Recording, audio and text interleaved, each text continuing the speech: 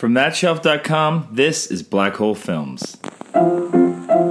Let's all go to the lobby. Let's all go to the lobby. Let's all go to the lobby to get ourselves a treat.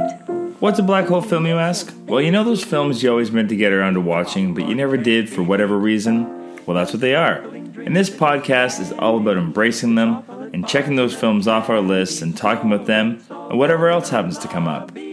I'm Canadian filmmaker Jeremy Lalonde, and I will be your host. You can follow me on Twitter at LonJeremy, or check out my website, jeremylalonde.com, for more information on me and my projects. If you like the show, please subscribe to it, rate, review it, and leave a comment on whatever platform it is you're listening. It really does make a difference in helping to get more ears tuning in. And if you like this show, check out the others on the thatshelf.com family of podcasts.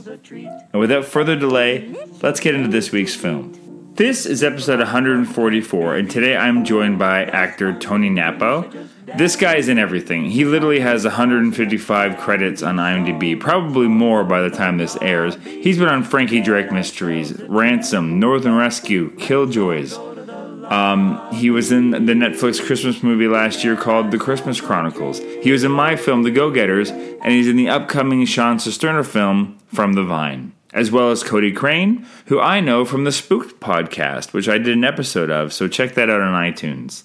And we're going to sit down and watch a film together. So we're sitting down to watch The Fisher King. I'm Jeremy. I have not seen this film. Tony Napo, I have not seen this film. Cody Crane, I have not seen this film. It's a pure virgin episode. Sometimes we have people that have seen it mixed in. They shouldn't be allowed in.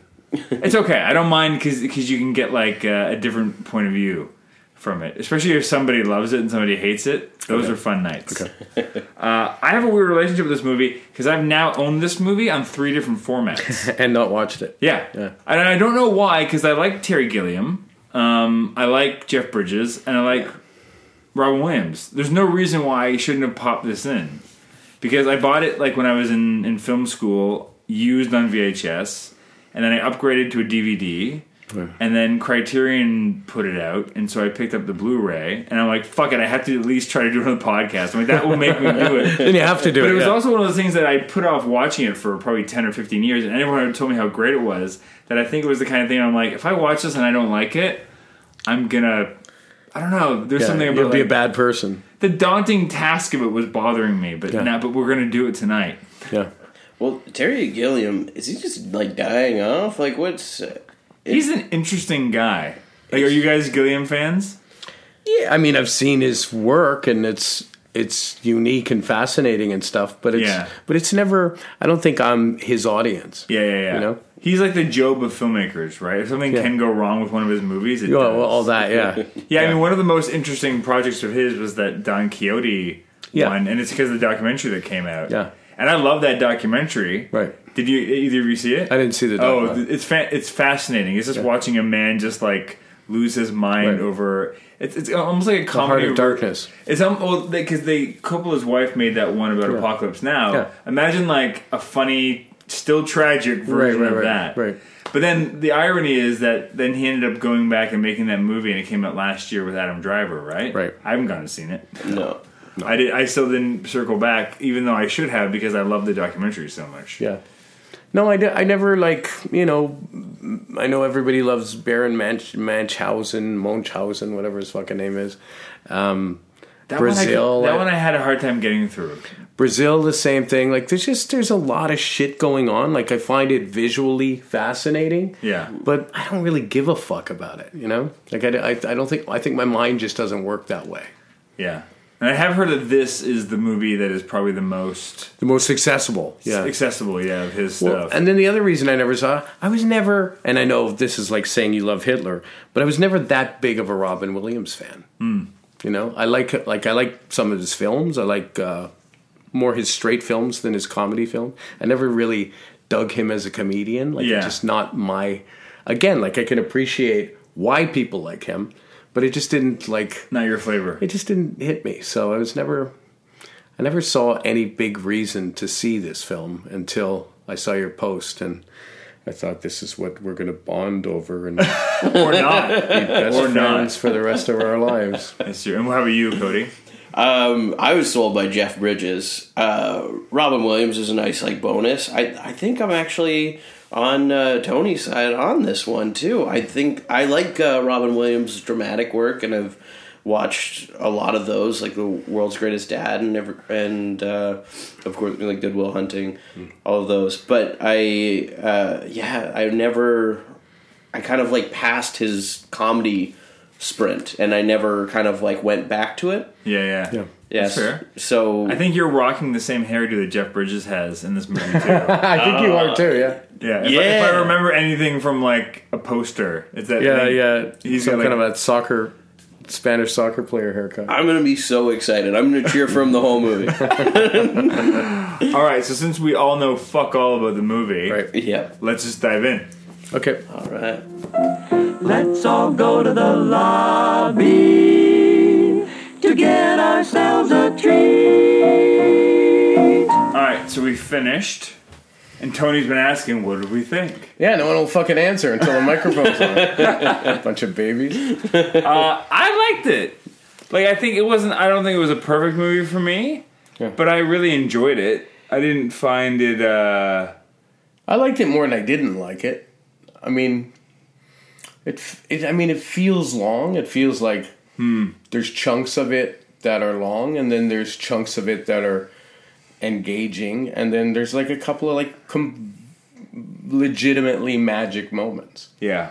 It would be you, Cody. There's a lot of this movie that just pissed me off. And it's because it's almost good in so many moments for me, where I'm like, yeah, I'm liking where this is going, and then it just does something to piss me off again. Like, what was the biggest one? It really bothered me throughout the movie that they had David Hyde Pierce, and then they had this shooter that kind of looked like David Hyde Pierce. I mixed them up a couple times. Yeah, I thought it was him at first, and then I saw that, and I'm like, could they not get him for the rest of the movie? And then you see David Hyde Pierce at the end again, and really I wonder if that wasn't intentional. Maybe. Like, Gilliam's not the kind of guy that makes a mistake. Like, you're right, they're very, very close. But also, you gotta think of what the agent represents. He represents, like, him at his shittiest. Right. So, you think it was intentional? I don't know. It'd be interesting to look that up. I'm sure some nerd has written something about Well, even that. even like Robin Williams on the date when they show the murder kind of looks like the murderer. It's true. I thought the murderer was. I thought, is his wife having an affair? I didn't recognize that as Robin Williams at all. And then I thought, oh, is that the shooter? And I was like, no, it's not the shooter. Yeah, so when you think about it, there's three of them that all have that similar look. It's like that kind of like comb over. Yeah. And glasses. And Bridges makes that comment in the opening when he's on the radio that it's like these yuppies all look the same. Yeah. Right. So it feels like that is intentional. But it feels like David Hyde Pierce's character's such a small character with like nothing to it to have that. But at the time, this is 91. Had Frasier come on yet? It was probably starting up soon. I'm not sure. I thought the same thing. I wondered Cheers would have still been on in 91, wouldn't it? Or just wrapping up? So he hadn't done Frasier yet. So David Hyde Pierce was not... just a job. Just a job, yeah. Yeah, I guess. It just felt like there wasn't a lot to that character to do like that kind of like mirroring with the killer or anything like that. And that really just cheesed me off for whatever reason.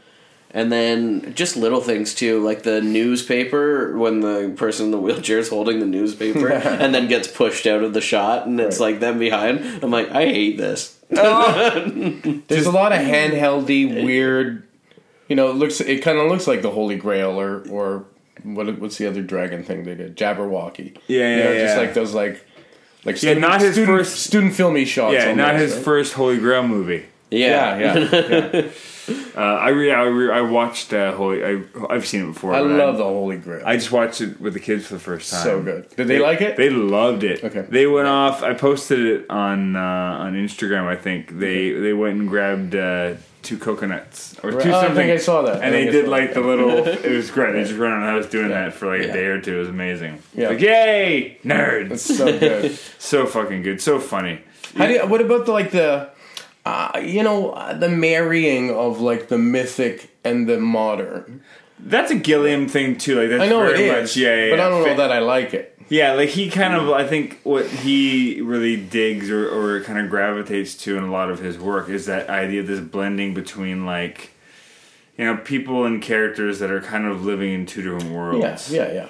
And And I get that it's storytelling, but maybe it's just too much of it or too long. Like maybe if somebody was making that film now, those sequences would be shorter or something. Well, they'd be more fantastical because you have the technology to do it, right? Yeah. But that's what I kind of like about this. I like the homemade quality of it. Like I like that we're not just suddenly transported into like a magical forest. That we're still in Central Park, or that we're on like a side street in New York, and you see like the traffic cones and the nice just. And it looks. I mean, it does stand up visually. Yeah, like it's a got good a style. It's a good looking movie. I'm curious if that. I mean, it has to. If that building exists in New York. No, it can't. There's no way. That castle building. I'd be shocked if it didn't. Actually, just knowing how there's some. I mean, there's places like that in Toronto too, right? Sure. It was just too. I lived in New York. Yeah. So I know it a lot, but. I don't know. I mean, I'm curious. You can look that up, but I'll look at. IMDb will have like a film. It's just too castle-y, right in the, and also is like right in the middle of. But that's why it makes me think that it's like the Richard. I'm going to say his last name wrong. Gravies, the writer. It makes me think that it's like if he's from New York. He's walking by this building every day. I want to write some. It's one of those if it would be anywhere, it would be New York. Yeah, it's one of those buildings that's weird enough that you can believe someone like with money just went, "Fuck it, I want to build a castle. I want a castle in the middle of the city." I would believe that. Yeah, like that's kind of like the story of Casa Loma, right? Yeah, sure. Some dude just wanted to buy his wife a castle, right? And they lived here now, so they built fucking Casa Loma. Yeah. I think that's like the nutshell story of Casa Loma. There's more to it. It felt like he just didn't, like he wanted this movie to be everything. Yeah. Like it had this Home Alone score and pilot points. The score I hated. Yeah. But I think that's like the period. The score, the way it was shot. Well, yeah, Home Alone was the year later, 92, right? I think. Maybe. Something around there. Yeah, I think that's right, yeah. But the way it was shot, the score, and the script were all completely different movies. And they didn't feel like they were together to me. Yeah, that's fair. I mean, Terry Gilliam's one of those guys. He's definitely got like... He's definitely playing with styles. They don't necessarily all line up. Yeah.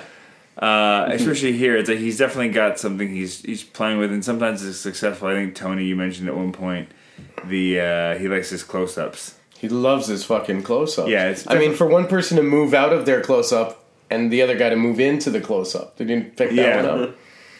Or there was like a two-shot where they were on the move, and you could see they probably shot that 20 fucking times to like keep the two of them in a tight two-shot. Yeah. A two-head shot on the move. You know? Crazy. Yeah. One of my favorite comments you made during the movie was when they're at the hospital or the mental ward of the hospital. Yeah. But how the two they're the two least interesting faces in the whole movie. Yeah. Well, one guy just actually had looked like he just got hit in the head, but this is this is long term like a care. buckshot. But it was long term care. What the fuck happened? Like nobody was going to help that guy. It was happened. And the art design is pretty amazing. Yeah. The one thing I really appreciated and loved was like the shocking moments. Like the stuff like there's 3 moments where I kind of like dropped my jaw a little bit. The first was just that opening on his face, when you find out when he finds out that the guy killed himself, and it's just like I was like, oh shit. Like that, what a great fucking opening. That was a great shot. Especially because they just spent the last 5-10 minutes or however long just showing what a douchebag this guy is. Yeah. And no one deserved this terrible fate more than him. But at the same time, you're like, oh, nobody. Yeah. Like, you're just a shock jock asshole. It's like, that could have been anybody. That was just another day for you. Yeah. And they established that this guy calls in almost every day, right? So, who knows if this is the day that you fucking pushed him too far. Yeah. Or said something that clicked in his brain. Yeah. But there's that moment. There was the moment when Williams gets attacked, and it's just like, I think you stood there for a second there, Tony, but it's like he just gets slashed in the chest. Yeah. I saw that. Close up of that, and then there was the flashback when you finally see what happened to Williams' wife. Right. And it's just like her brain splatters into his mouth. Yeah. Yeah. Yeah. And then it just cuts to like her face and it's like half gone. It's like fuck. Like I love the shocking grotesqueness of that wrapped inside of this whimsical semi fairy tale. You know, it's funny because I had 3 moments picked in my mind that I loved, and the 3 moments were when they started dancing in the train station. Yeah, that was great. When he was following her, when he sang, what's her name? Lydia? Lydia. When In he the Chinese sang Lydia, restaurant. and the staff, and they just pull whatever that's called when you pull back. Yeah, the dolly back. Yeah, The dolly back, and the wait staff is just kind of watching this, and it's just a beautiful shot. Yeah, And moment, like it's like yeah. They've closed down the restaurant. there's a Yeah, I this assume is they, a good moment. Yeah, did they close the down day the was a success. Yeah, I didn't know if they either closed down the restaurant or it was just not busy that night. It didn't feel. It felt like there was a table to the left where people Yeah. were just eating and actually not even paying attention. Yeah, which is nice. And then the last, when he's conducting the choir in the last scene and almost. she comes in. Yeah, like those were my 3 favorite moments in the film. But I was like, I loved it. I loved how it ended with them naked in the park that was Yeah. pretty great. and Robin Williams saying, "You're fucking crazy. There's a cloud moving." Yeah, It's great because I guess he was cured at the end. I think when he woke up from his coma, he was That's okay. mental illness in the 90s, baby. Well, let's not get into the logic of some of that. But when he woke up from his coma, he said, "I had this dream," and blah blah blah. And is it okay to miss her? And I felt like that was the great. end of his. Yeah. He was back in his body again. Yeah, I did enjoy that moment. For people that haven't seen this movie before, that shot of the brain going into Robin Williams' mouth is then like, it's not that far away from when Jeff Bridges is scaling a building to the Home Alone. Like, it is a drastic change. Very quickly. And he's in the whole garb and everything. Yeah, why did he have to wear the garb? There's a scene missing. There is a scene missing that explains him thinking he needed to wear that outfit. Oh. That's a terrible cat burglar outfit. It gets so goofy and so dark. And it's Yeah, the things that bothered me was like the weird coincidental things where it's just like, the night that he goes to steal this grail for Robin Williams' character just happens to be the night that this billionaire is killing himself. Yeah. And he decides, and he accidentally saves his life. Yeah. Like it's not like it's the easiest thing in the world for him to do. He would have to be a shitty person not to do what he did. Yeah. In fact, it would have been harder for him to go up to the top of the roof again and scale back down than just walk out the front fucking door. Right. So that bothered me, that it's like he's making a really easy choice here, and apparently this redeems him in some way. Or at the top of the movie, if that fucking and I think I've worked with this guy later in the years, but the black the landlord. the landlord Yeah. there. He's like, Jeff Bridges is leaving. And he's like, "Hey, what are you doing here?" Oh, Mr. Exposition? Oh, well, his wife got shot, and here's a whole backstory that you here's need all to of know this stuff in order for this movie to continue. Yeah, it did make sense, and then at least they give it a plausible reason why that guy would know and why he would live but there. it's But it was still like he was Mr. pretty Exposition. handy. Yeah. This guy's just telling everyone that walks in the building. How many visitors have I told this story to? Oh, Perry, come on in. And that scene, there's so many long fucking scenes. That first scene with him and Perry in the basement had to be like 10 or 12 fucking minutes long. Yeah. There was a good oneer going there for a while. Yeah. Yeah, in a tight space it seemed too. I was really That impressed. scene, but they would have cheated the fuck out of that. Yeah, well, I don't know if they did for some of it. I think they're just letting Williams wander around, be goofy, and Bridges just kind of take it all in. Yeah. For sure, but I mean, like to shoot it, Yeah, I there have had to to be walls that moved and stuff because when Oh, you yeah, Because leave, those were tight corners. it's a fucking phone booth when they leave. Yeah, well, I feel like that's all set. Yeah, so they would have had moving stuff. Yeah. Yeah. Also, I felt like the movie fucking stopped for like half an hour when they decided, we're gonna like Pursue Lydia? pursue Lydia and she's gonna win this contest and we're gonna get her here and we're gonna dress him up and we're gonna go on it. Like that felt like you could have done that quicker. There was a moment where I thought they weren't going to get to the back to the Holy Grail. Yeah. Oh, I genuinely thought it was going to end with like Lydia and that was going to be it. Yeah. I was like, oh, they forgot about it.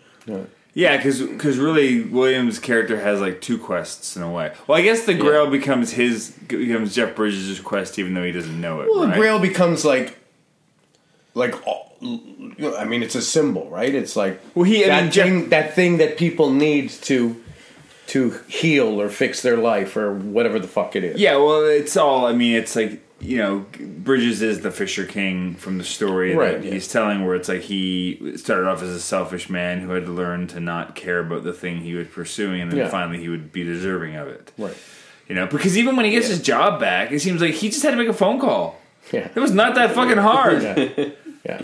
You know, it's a series of that kind of stuff going on in the movie that drove me nuts. And I felt, and we've also got like, you know, the two female characters in this movie which would not survive the Bechdel test. Like, they're just there to be love interests for the guys. Yeah. And all that her, you know, Bridges' girlfriend's character's name. I can't remember her character name.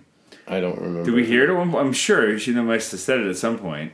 Somebody must have said it. Maybe. I don't know. But I don't remember it. But it's just like she just literally, the whole movie, all she had to do was complain about how they're not getting married. Right.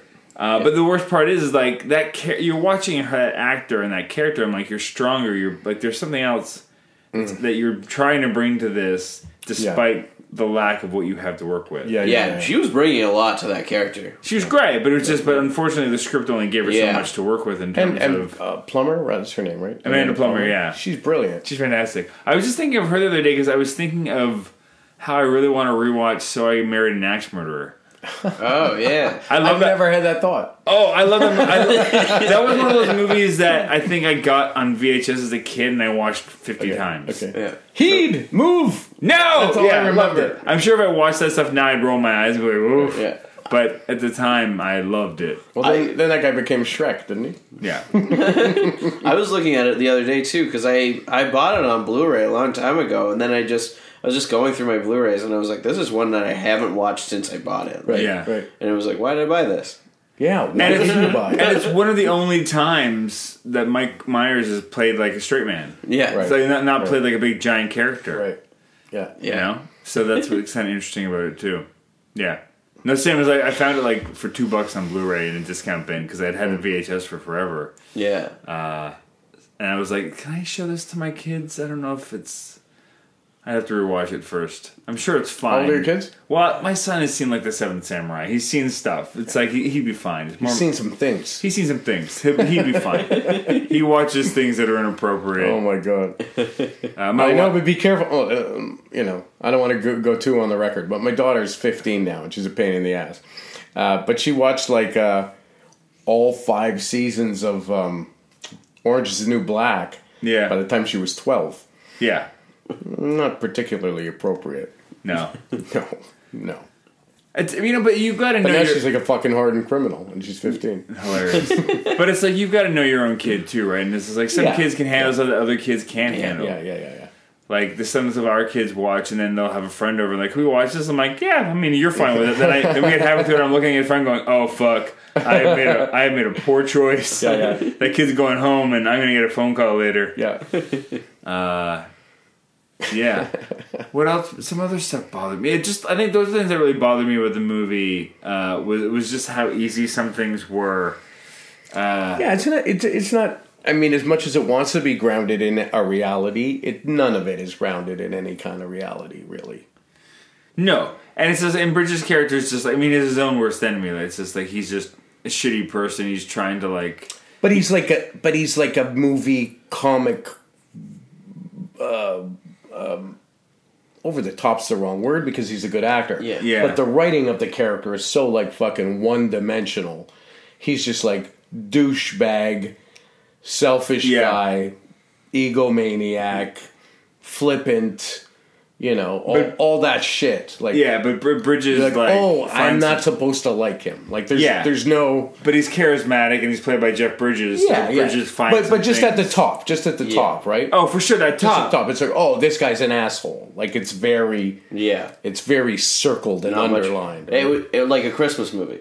Yeah. That's what Well, it's interesting when you think about it. So this is like, you know, this comes out in 91, which means that it's being, you know, written and produced at the tail end of the 80s. Yeah. When it's being shot, right? Yeah. And it feels like that transition from like your typical 80s movies with that douchebag Wall Street character. Yeah. Yeah.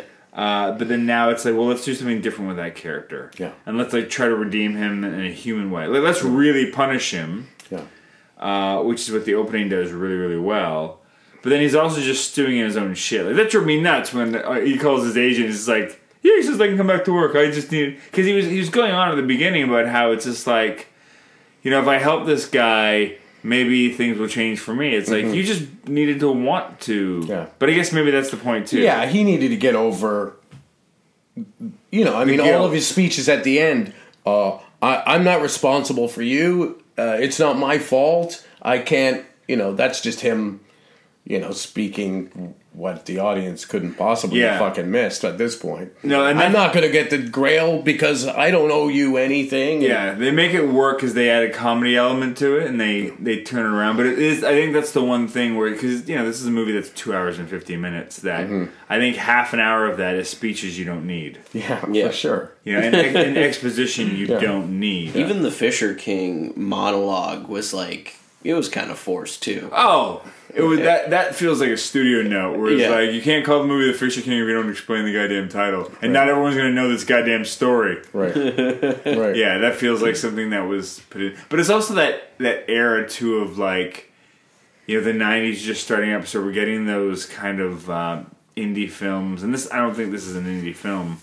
No, fuck no. But it's like, but it's definitely allowing the sensibilities because Gilliam is one of those, you know, auteur filmmakers Sure. that, you know, lean towards the artistic thing more. But it's also that era of like things being overwritten, and it was about big speeches, Right, yeah. You know, it was. It is kind of like a commercial art house film in a way, right? Totally, those shots and everything. Yeah, like yeah. It's, But it definitely wants to be a commercial film first. yeah. Yeah. It wants to be both. Yeah. And yeah. it chooses which scenes it wants to be that thing and then changes it the next. That's Yeah. what it felt like. No, But what eliminates that kind of is you've got a fucking cast of, like, at the time, four pretty big fucking movie stars, right? yeah, well, just talented as fuck actors. Yeah. And you've got Williams doing something that's like a bridge between what he normally does, but also just taking some risks. Yeah. Yeah. That are interesting, you know? And that's it. And those are the moments I love of him in the movie. But the rest of it, it's just like, that's just Robin Williams. Yeah. You know? Like I never forget that I'm watching Robin Williams. Yeah. You made a comment after we stopped rolling before we first started watching the movie that I thought was interesting, but I'm not a huge fan of him because you said something specifically. yeah, I feel towards what you're saying specifically now. that he You can always see what he's shows doing, you yeah. what he's doing while he's doing it. You know, like he's good at it. You know, like in the moments where when I don't know if you remember this moment, and you're not going to be able to see it, but after Jeff Bridges leaves one time, and he does this sort of like kind of like a goodbye after him or whatever. I think it's after like a fairly obviously improvised exchange or whatever too, as he's leaving downstairs for the first time, and he kind of doesn't want him to leave, I guess, and you see sort of this like vulnerable. Please come back or whatever. Yeah. I get it. You're fucking sad. You know? Like, I don't need that shot, and I don't know. I just don't need half of what Robin Williams does. But in his beautiful moments, he's fucking beautiful. Like in when he's like in those fucking things, trying to. The guy says, what does he say to him? He's like, "Oh, you were a teacher, you were whatever," and he's like, "Nah," and he just like doesn't want to hear that, right? Yeah. It's like that's pretty fucking good acting, but then you jump right back to like, I don't know. Yeah. I don't want to say shticky because but I that's- legitimately think he is a talented man. Yeah. But he's just never resonated with me. Well, you know what? I think the problem is with a movie like this, when you give someone when you pair like someone like him who can do that kind of thing with someone like Gilliam who doesn't mind things being hit over the head, Right. then it's not always the best combination in certain moments. Probably, because yeah. they kind of like jump frog over top of each other and just kind of like layer on top, or it's just like, oh well, let's hit this and we'll make sure we hit this. Yeah. Like the one thing that Gilliam is not, especially in this movie, is subtle. Yeah. Right. He wants you to know, and Robin Williams is not very subtle. yeah. So you put those two together, but Bridges can be Definitely. So he's showing some restraint here, but then he's also having the moments where he knows Bridges knows what movies he's in. Yeah. Yeah. I think, right? But he also, I mean, I felt bad for him at the top of the movie because after his asshole phase, then there's like 45 minutes of his drunk phase, where he has to play like this fucking doing this for fucking every scene and every shot. And it's like, okay, yeah, you can do that. But it's not, it's bad drunk acting to some extent. Well, it is what it is. I mean, he's not afraid of it, which I respect. And like you say, like he knows that he's in this movie. Like if he's in I don't know, pick a fucking. Well, we were even saying about Lebowski. It's like he's the kind of actor that, like, the character of like the dude in The Big Lebowski could be a cartoon character in the wrong hands. Yeah.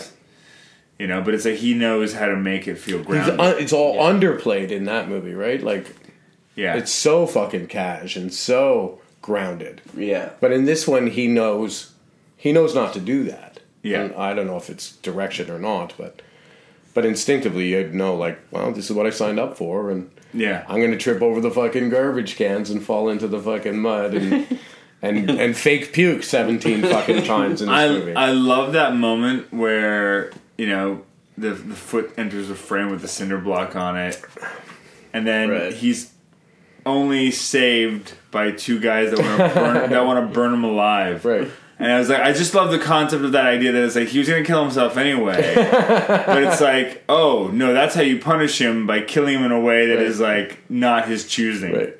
Well, the thoughts I had at different points were, oh, this is talk radio, and then.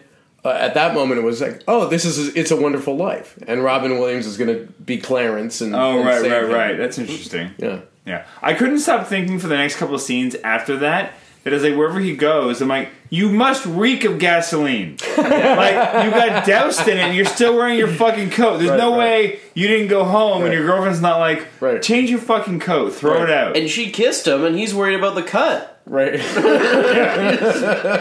What was Michael Jeter's one line? Michael Jeter was the other homeless guy with a big mustache. Yeah. The singing telegram. He's great. He's fantastic. He's in a lot of shit. He was, and then he died in like the early 90s. That was sad when 90s. that one fucking line resonated. Is that what you were going to say right now? No, I was just going to say I was going to mention one of his throwaway joke lines about like I'd love to be bleeding in horse shit here, something like that. Wait, what line were you? No, when he says I've been watching all my friends die. Ugh, yeah. At the end of the 80s, which is like you forget. I mean, you kind of forget AIDS now. Like it's a thing of the past. And it's interesting because he's bleeding, so you're like they don't really mention whether or not he's got it. Yeah. But Bridges doesn't. It's a really nice moment for Bridges because he plays it. He just kind of looks at it, and he looks at the cut. He does look at his forehead. Yeah. And then he keeps holding him. Yeah. He doesn't, have a negative reaction to it. Yeah, but then he takes that back by ignoring him later and never redeeming himself from that. But isn't that amazing? But he does. He has a moment when that's why he leaves that TV meeting. He goes out to find him. Yeah. Oh, right. Okay. Right? In particular, because he just saw him on the street. Yeah. But he couldn't find him. Sorry, what were you saying, Tony? No, I'm just reflecting and thinking about AIDS and that whole fucking period of time and how fucking sad and how much how much loss there was and stuff and how that just isn't how it is now. And I haven't consciously thought of AIDS in a long time. And then you see it in a film like this and it just kind of all comes right back to you in one line. I bet it's not even about that. It's just one fucking line in one scene. Those are sometimes the best ones where it's just like a little line like that just hits you and it's like, oh fuck, it just hits you in the right way. And it's interesting because you're right, because it is such a time capsule moment because they've kind of figured out how to make that disease livable for most people, which is amazing. We kind of cured a disease in our lifetime, which is phenomenal. And hopefully it's one of many, but it's like Yeah. I'm sure at the time, you know, if you were in like a community of people that was like more rampant with that disease than not, I'm sure it felt like this is going to go on. It's a fucking plague. It's a plague, and it's going to go on forever, and it's going to get everyone. Yeah. You know, to like fast forward 20, almost 30 years, Yeah.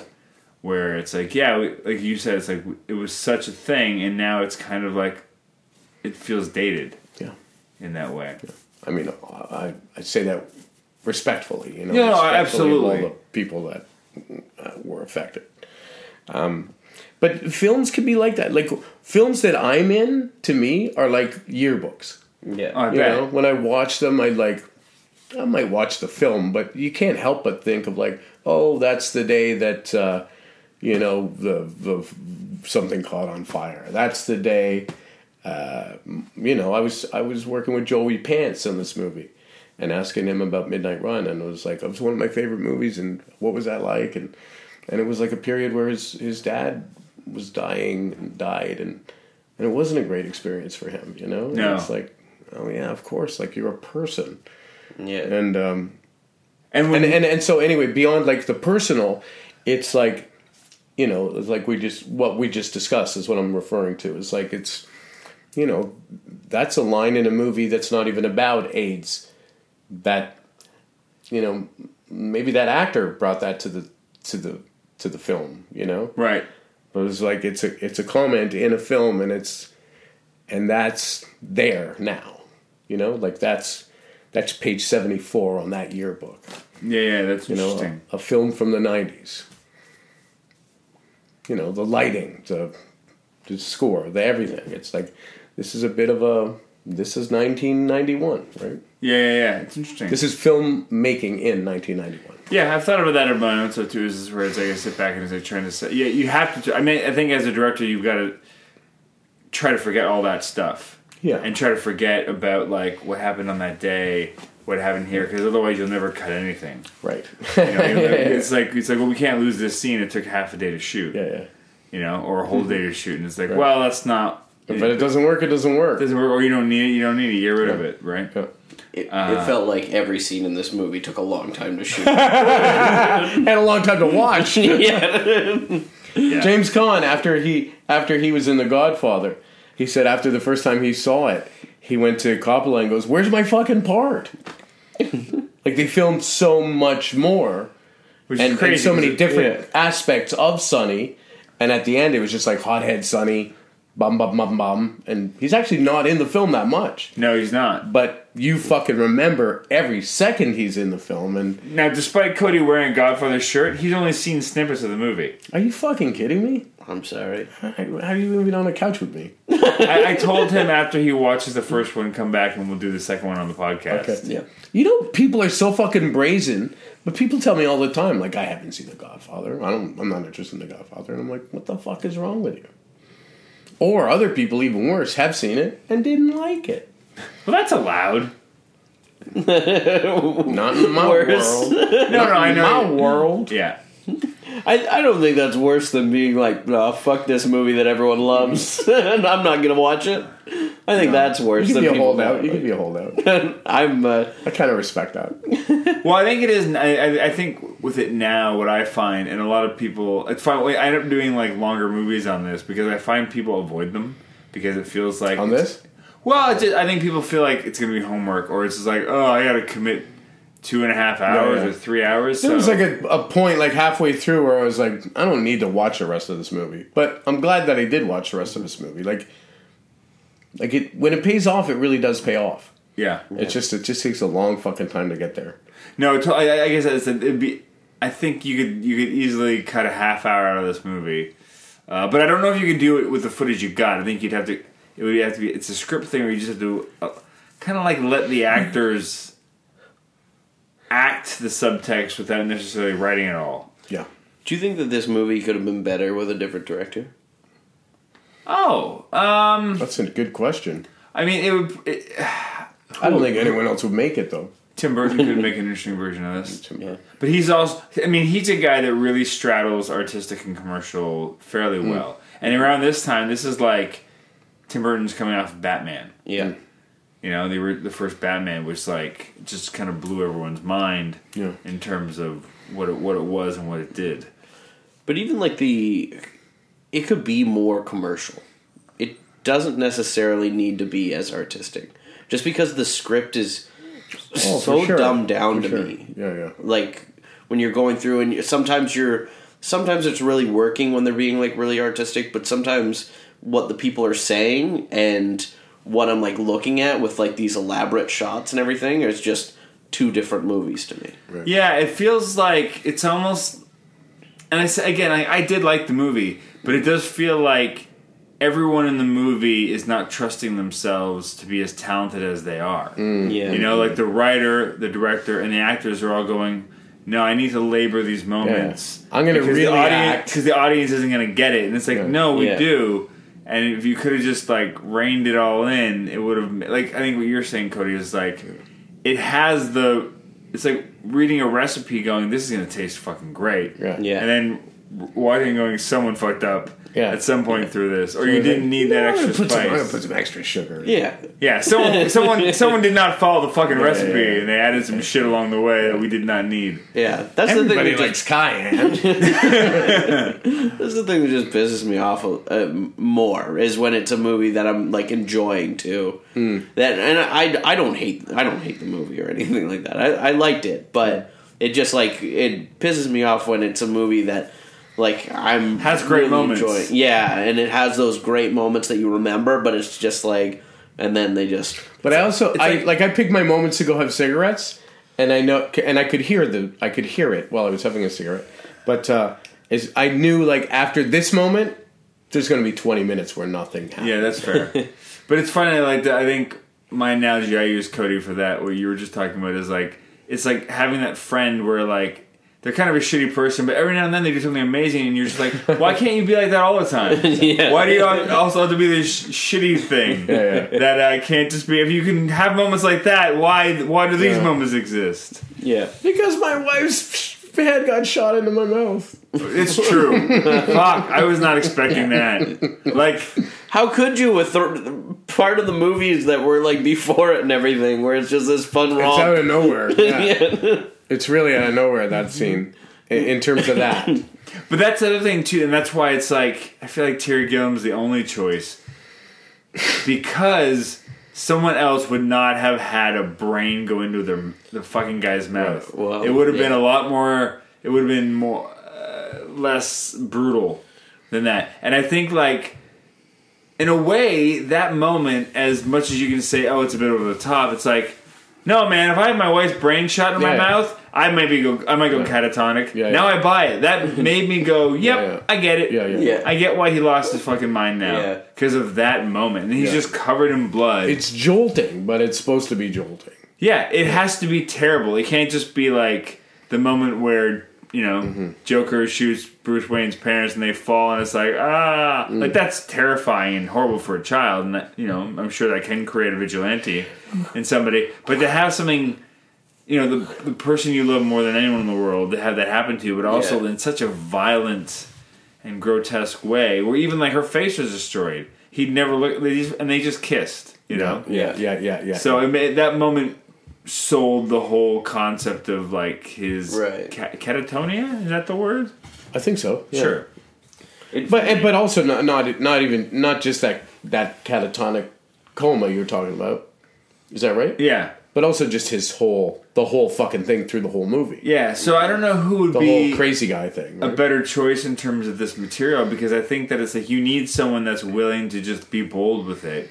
And when he's bold, he's very bold with it. He's not worried about that. But you also, I think you needed to pair him with like a really strong editor or a producer who's going, trust your material, trust yourself. You don't need to like labor it. Yeah, Right. I think that's just all. It was a movie that needed refining, but it has moments of greatness. sure. Have you seen The Caveman's Valentine? No, Have you ever seen that? It's Samuel L. Jackson, where he's homeless. that's all I know about that movie. Yeah. he's a beard, right? Yeah, he's got a big beard, he's got dreads, and he's a homeless person in Central Park, like living in a cave or whatever. but he witnesses like a murder, but like he's going through like mental illness. There's a lot of like flashes, like the night flash and everything. And that movie it kind of made me think that, because The Caveman's Valentine I think came out in like 2001 or something like that. That sounds right. So I was like, oh, someone watched this movie and was like, what if it was a complete thriller? Right. That's what it kind of felt like. What's the thriller version of that? Yeah. Any final thoughts? Hair-wise, same hair as Tom Cruise in Magnolia. So It's true. I have a running theme on this podcast. So what are you going to do next you come on? I don't know. I got Last Samurai. All I could think of was like you're like almost like the love child of Robin Williams and Jeff Bridges' movie, because you've got the beard. That's right. Yeah. I'm just gonna move the stool. If those guys did it, you would be the result for sure. It's true, because you got the right beard for Williams and you got the right hair for Bridges. Blue eyes. Blue eyes. They do have blue eyes. I got that Robin Williams They nose both have too. beautiful eyes, those guys, I noticed. Yeah. Well, I'm with them. Yeah. It's a curse. Yeah. Trust me, I talk about this plague all the time. And how are you, Tony? Final thoughts? Final thoughts, I mean, I guess I'm glad I saw it, but yeah, ultimately I'm glad I saw it. Yeah. Yeah, I'm sure I'm going to dive in. I mean, I own it. This is the third time I've owned the damn movie. So I'll at some point, I'll probably dive into the extra features, because I'm kind of curious just to hear more about like the ideas behind it. Yeah. How did it feel to finally watch it? This has been such a long time in the making. It's true. I've literally owned like this movie for 10 years, I think, or more, longer probably, which is... I wish I could say that's the only movie I bought 10 years ago and I still haven't gotten around to watching. I've got condoms like that. Yeah, there you go. I don't know. It's like I really appreciate a lot of it. I do find like I've always found Gilliam to be a bit inconsistent, and I don't know if he's ever made like a perfect film. Right. I think 12 Monkeys is probably Oh yeah, I Yeah. like that Close. one. That's Yeah. probably my favorite. That's my Outside favorite, of too. the, because he directed the Python ones too, right? yeah. Well, those are great, but those are also like It's a different. it's a different thing. Yeah.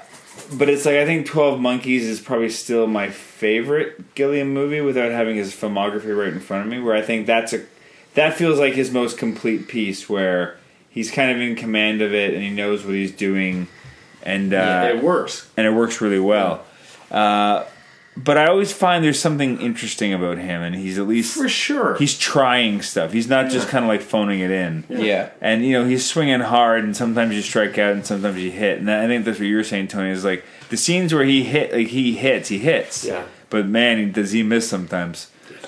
Yeah. So I think I'm really glad I watched it. It makes me kind of want to like, because there's a bunch of other Gilliam films I haven't seen, and I think it is because I'm like, oh, I don't know if I'm gonna like it, and it's gonna be an investment. But this is the one that feels like everyone saw, at least at that time, Yeah. that I never felt compelled to. And I think I missed it when it first came out because I was too young. I remember seeing it in the video store, but I was too young to rent it. Oh, fuck you. Yeah, no, but and then when I got around to getting it, I just picked it up and I just never got around to it, and I put it off for this long. But here we are, finally seen it. Yeah, no, I'm glad I did. And it's the kind of thing that I think if like my son ever goes through a phase where he wants to watch Gilliam movies, I'll revisit it then. But I don't know if it's the kind of movie I'm dying to like jump into the movie itself. Right. I can't imagine anyone going through that phase. Like, I gotta watch all of them. I do that Maybe but for Gilliam, for Gilliam. maybe it's, like a young Fear and Loathing or something. Oh yeah, like Fear that. and Loathing. Yeah, if you watch that young, maybe then you'll be like, oh, like Gilliam, I gotta watch them all. Well, I'm close though. I've probably seen like 2/3, if not 3/4 of his stuff. So it's Right. like for me, it's just like I can't be that far off from finishing it. What's a couple hours of my life? I'm just gonna spend those hours crying anyway. I might as well be watching a Terry Gilliam film. Yeah. I'm usually Googling myself. Yeah. All right. Well, thanks for coming over, guys. Yeah, thanks. thanks. We've been trying to do this for 2 fucking years. We'll do it again. Now that you know how to get here. I'll be here every week. Yeah. Yeah. Let's all go. Thanks for joining us for The Fisher King. Black Hole Films is a proud member of the That Shelf Podcast Network. You can listen to other episodes of our show and other That Shelf podcasts on thatshelf.com. Please subscribe, leave comments, spread the word, do all the things that let others know you like the show and how they can check it out. You can find me on Twitter @LonJeremy and go to Facebook and join the group Black Hole Films. And until next time, go watch something you've never seen before. Thanks. Let's all go to the lobby to get ourselves a